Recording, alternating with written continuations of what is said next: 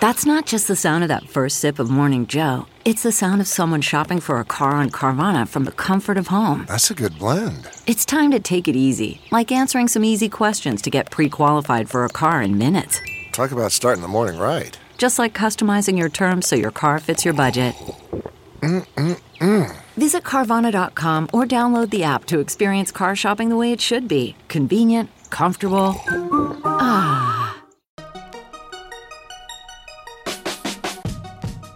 Welcome to the Tech Meme Ride Home for Friday, February 22nd, 2019. I'm Brian McCullough. Today, Facebook is shutting down its controversial Onavo app. Google's streaming gaming service might get some hardware to go along with it. The most acquisitive unicorns, and, of course, the weekend long-read suggestions. Here's what you missed today in the world of tech. Facebook has removed its Onavo VPN app from the Google Play Store. Not only that, Facebook will immediately stop pulling data from users who use the Onavo app for market research, and will eventually shut down the app entirely. The Onavo app was the one that was fingered in TechCrunch's blockbuster investigation recently, at least sort of indirectly. Quoting from TechCrunch, Facebook has also ceased to recruit new users for the Facebook Research app that still runs on Android but was forced off of iOS by Apple after we reported that it violated Apple's Enterprise Certificate Program for employee-only apps. Existing Facebook Research app studies will continue to run, though. Onavo billed itself as a way to limit apps from using background data and use a secure VPN network for your personal info, but also noted it would collect the, quote, time you spend using apps, mobile, and Wi-Fi data you use per app, the websites you visit, and your country, device, and network type, end quote. A Facebook spokesperson confirmed the change and provided this statement, quote, market research helps companies build better products for people. We are shifting our focus to reward-based market research, which means we're going to end the Onavo program, end quote. Again, Facebook acquired Onavo in 2013 for around $200 million. It later came out that the data from the Onavo app was instrumental in cluing Facebook into the rise in popularity of WhatsApp, thus leading to that company being acquired by Facebook for $19 billion. Last year, Apple pushed Facebook to remove Onavo from the iOS App Store over privacy concerns, but Facebook apparently repurposed that tech into the Facebook Research app that TechCrunch revealed was sideloaded via Apple's Enterprise Certificate Program and was paying users money in violation of Apple's policy and led Apple to temporarily cut Facebook's access to the Enterprise Certificate Program, full stop.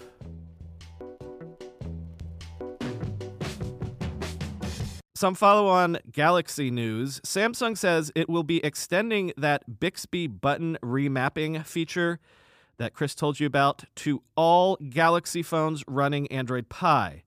This will happen in a future software update.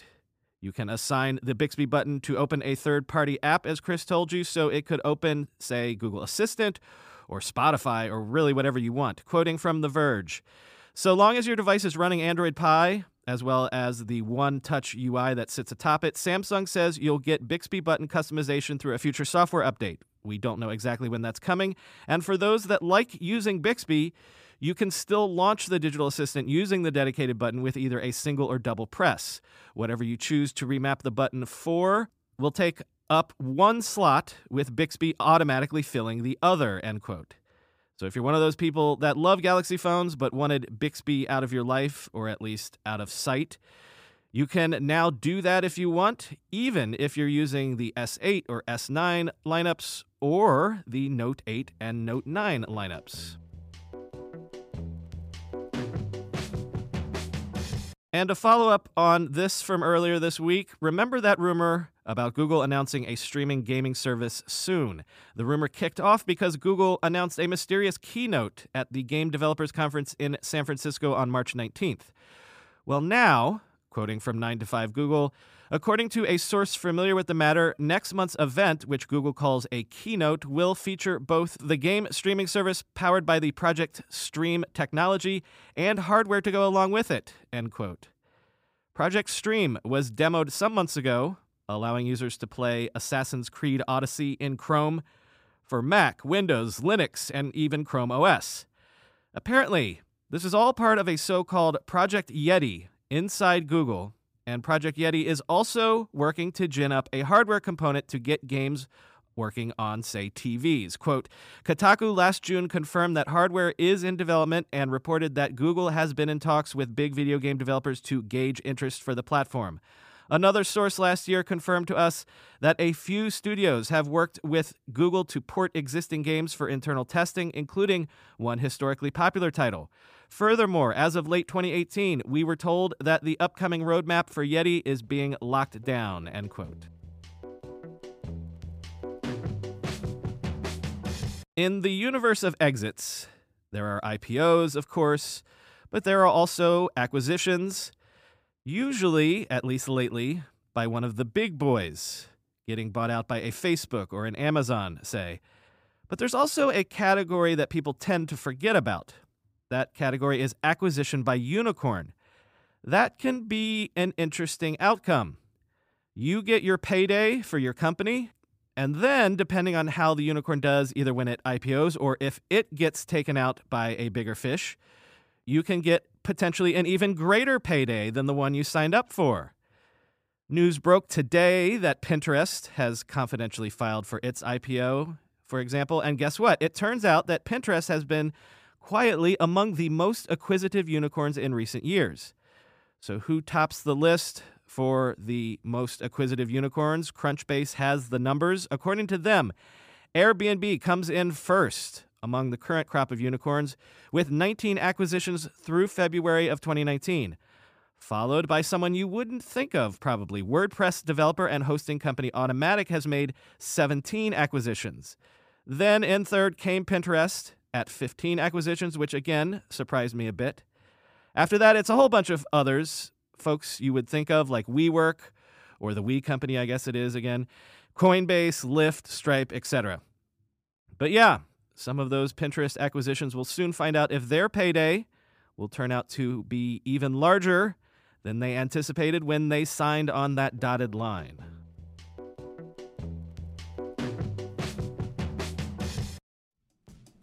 In 2023, just 10 vulnerabilities accounted for over half of the incidents responded to by our sponsors today, Arctic Wolf Incident Response. Wouldn't you love to know how to take these vulnerabilities off the table and make life more difficult for cybercriminals? That's just one of the essential insights you'll find inside the Arctic Wolf Labs 2024 Threats Report, authored by their elite team of security researchers, data scientists, and security development engineers, and backed by the data gained from trillions of weekly observations within thousands of unique environments. This report offers expert analysis into attack types, root causes, top vulnerabilities, TTPs, and more. Discover the attack vectors behind nearly half of all successful cybercrimes, why ransom demands climbed 20% from 2023, and find out why 2024 will be an especially volatile year for cybersecurity. Learn more and get your copy now at arcticwolf.com/techmeme. That's arcticwolf.com/techmeme. Love, love, love Yahoo Finance. Use it every day to research companies we talk about on the show. Heck, I used it constantly when I was writing the book to look at the historical performance of .com companies. But when I'm working on my own portfolio, it's also the autocomplete in my browser, yahoofinance.com. They are the #1 finance destination, producing a holistic look at the financial news cycle, including breaking news, original editorial perspectives, analyst ratings, independent research, customizable charts, and so much more. And when you use it for your personal investing tool like I do, you can securely link your brokerage accounts to it for a unified view of your wealth, including 401k and other investments. A comprehensive perspective is what sets apart great investors, and it's how Yahoo Finance ensures you have the insight to look at your wealth in its entirety. When it comes to your financial future, you think you've done it all, you've saved, you've researched, you've invested all that you can. Now, you need to take those investments to the next level by using what every financial great uses, Yahoo Finance. Think of it as an observability dashboard, but for your finances. With a community of over 90 million users each month, their real strength is helping you on your way to financial success. For comprehensive financial news and analysis, visit the brand behind every great investor, yahoofinance.com. The #1 financial destination, yahoofinance.com. That's yahoofinance.com. Time for the weekend long read suggestions. I'm going to do something a little different today. I'm going to recommend more long reads than I usually do, but the last three are all on a single theme, so you should sort of think of reading them as all one coherent whole. First, the podcast recommendation, though. This week I decided to circle back to recommend a podcast probably more core to our interests. Late Night Linux is a podcast that takes a look at what's happening with Linux and the wider tech industry. Every 2 weeks, they discuss the latest news and releases and the broader issues and trends in the world of free and open source software. All of the hosts of the show are Linux users and or developers. The host told me to tell you to expect drinking, swearing, strong opinions, and Will being told to shut up about Ubuntu. So, if this is the sort of waters you swim in, I can't imagine a better show to check out. Search your podcast app for Late Night Linux, and you can also find them at latenightlinux.com. First long read is from The Verge. Given all the recent news about Apple's Enterprise App Program and the shenanigans therein, Nick Statt has a super useful overall look at what the Enterprise App Program even is, why Apple has it in the first place, and how, as Nick says, it has been turned into the new Wild West of mobile apps. Or, quoting Nick even more pithily, Apple dug a tunnel beneath the App Store and the rats are getting through. In Vanity Fair, Nick Bilton has a piece up chronicling Elizabeth Holmes's final moments at Theranos. So if you read that book, Bad Blood, this is the perfect sort of final chapter for that book. And even if you didn't read the book, this is a fantastic look at where the whole Theranos story stands at the moment. Also timely, the New York Times has a historical look back at how New York City actually became a tech town. Because Amazon notwithstanding, New York has been a tech town for quite a long time now. And I mean that even in the modern digital sense. IBM was always big here. Bell Labs was here before going out to New Jersey. Then you had all the .com companies that were here in Silicon Alley, DoubleClick, The Globe. Tim Armstrong was Google's first employee here, tasked with dialing up the ad business before AdWords even existed. He worked out of his apartment by himself at first. Then, of course, Google bought DoubleClick. Then you had the explosion of digital media companies, BuzzFeed, Business Insider, and the second wave of companies, Gilt, Etsy. Etsy was actually founded in the very building I am speaking to you in right now. Heck, as I said, the entire podcasting universe is here in Brooklyn. Nice summation of New York's history as a tech town. Ars Technica has one of its typically massive pieces. This time, it's a total comprehensive buyer's guide. The best Android phones to buy in every category, from budget phone through flagship. In Mashable, Chloe Bryan has a piece that got a ton of circulation this week. It's called The Curse of the Twitter Reply Guys. Ladies, you will no doubt have a shudder of recognition when you read this piece. Guys, read this piece because you do not want to be one of the clearly defined 9 types of reply guy identified here. And finally, the last 3 links are the 3 themed links. YouTube. This is an overall evolving narrative that I've probably been a little negligent by not covering. But that unfortunate story that Chris had to report on yesterday made it time to do this. Bottom line is this. Facebook gets all the headlines for its aggressive algorithms, which push more in search of greater engagement and more money. But YouTube is also guilty of this same thing, and perhaps even more so. Again, it all comes down to algorithms and designing for addiction. You know what I'm talking about. You watch a video on a thing on YouTube, and then YouTube recommends you watch another video on a similar thing, and then another, and before you know it, you're all the way down the rabbit hole. And this is not news. That rabbit hole quickly gets dark and dirty and scary and icky. Somehow, watching a video on Martin Luther King can lead you to video suggestions for white supremacy videos. And for years, YouTube has been blamed for radicalizing terrorists, but now we're getting into the weeds in ways that are complex and difficult to think about. There were headlines just this week about the ecosystem of anti-vaccination videos on YouTube. And of course, the universe of conspiracy theory videos is notoriously vast there as well. So what happens when YouTube can radicalize someone on any subject, even gray area ones? For example, YouTube story number 1 comes from The Guardian. It describes a recent paper wherein researchers pretty much have identified that the recent rise in the flat earth movement, people who believe the world is flat, the researchers think they can blame the rise of that movement almost entirely on YouTube. It describes a recent Flat Earther annual conference. Quote, interviews with 30 attendees revealed a pattern in the stories. People told about how they came to be convinced that the Earth was not a large round rock spinning through space, but a large flat disk doing much the same thing. Of the 30, all but one said they had not considered the Earth to be flat 2 years ago, but changed their mind after watching videos promoting conspiracy theories on YouTube. The only person who didn't say this was there with his daughter and his son-in-law, and they had seen it on YouTube and told him about it, said Ashley Landrum, who led the research at Texas Tech University. The interviews revealed that most had been watching videos about other conspiracies, with alternative takes on 9/11, the Sandy Hook school shooting, and whether NASA really went to the moon, when YouTube offered up flat Earth videos for them to watch next, end quote. So, from that, part 2 is a piece from Kevin Roose in the New York Times. He mentions things like flat Earth conspiracies. He notes that YouTube says it wants to curb this sort of, quote, borderline content.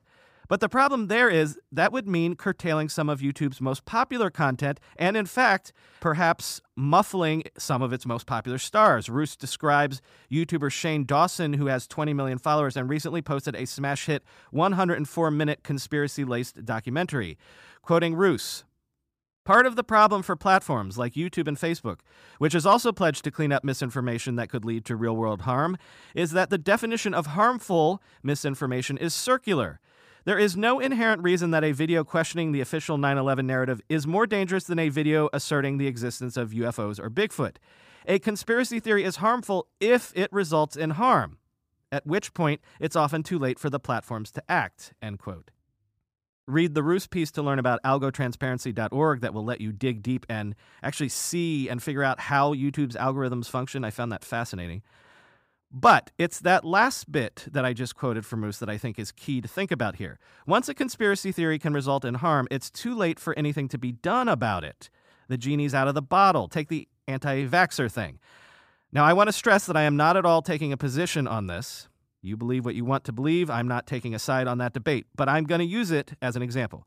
What if YouTube or some other platform is growing the movement to avoid vaccinations, and one day there is a huge, measles outbreak because of that, and thousands of people get sick or even die?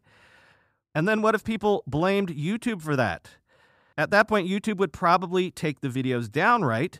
But what would be the point? It would be too late at that point. I mean, we learned this week that Pinterest has blocked all vaccine-related searches on its platform, full stop. That's one way to do it. But then where are we? Then we're deep in the weeds of a censorship debate, right? Because what would be the next topic that is verboten? And the next, and the next. The third piece, the final piece, is from Casey Newton in The Verge. He looked at this through the lens of that infamous Tide Pod challenge. It started out as a satirical video from The Onion. Then people posted their own satirical videos in response, and then suddenly kids were being rushed to poison control because they were eating Tide Pods. As Casey says, these are insidious phenomena, even when no one believes the conspiracy theories at first. Quote, the Tide Pods challenge was just a joke, until it wasn't. Until a certain point, videos about it were pure entertainment. So when did that change? Imagine that you're working at YouTube. When do you flip the switch declaring the whole subject to be, quote, borderline content? I don't think this question is unanswerable. There was almost certainly a moment in the evolution of the Tide Pod story where it became clear that it had taken on a life of its own. But determining that moment in real time would require platforms to take on more of an editorial role than they have historically been comfortable with, end quote. But what if in the near future, they're going to be forced to take on that role to avoid what is becoming a growing rumbling about liability implications? I think that's the calculation that Pinterest made, by the way, with a high-profile IPO coming. And remember, I told you just this week about the UK Parliament report that suggested writing legislation to force platforms to police content or face liability. Anyway, it's a big, messy, I don't have a handle on it all yet issue, but these three pieces will help you get a sense of the whole picture. Guess what, y'all? I did it. The Tech Meme Ride Home is now a flash briefing on ALEXA. If you go to the ALEXA Skills Store and search for Ride Home, you'll find this podcast, and you can make this podcast your flash briefing.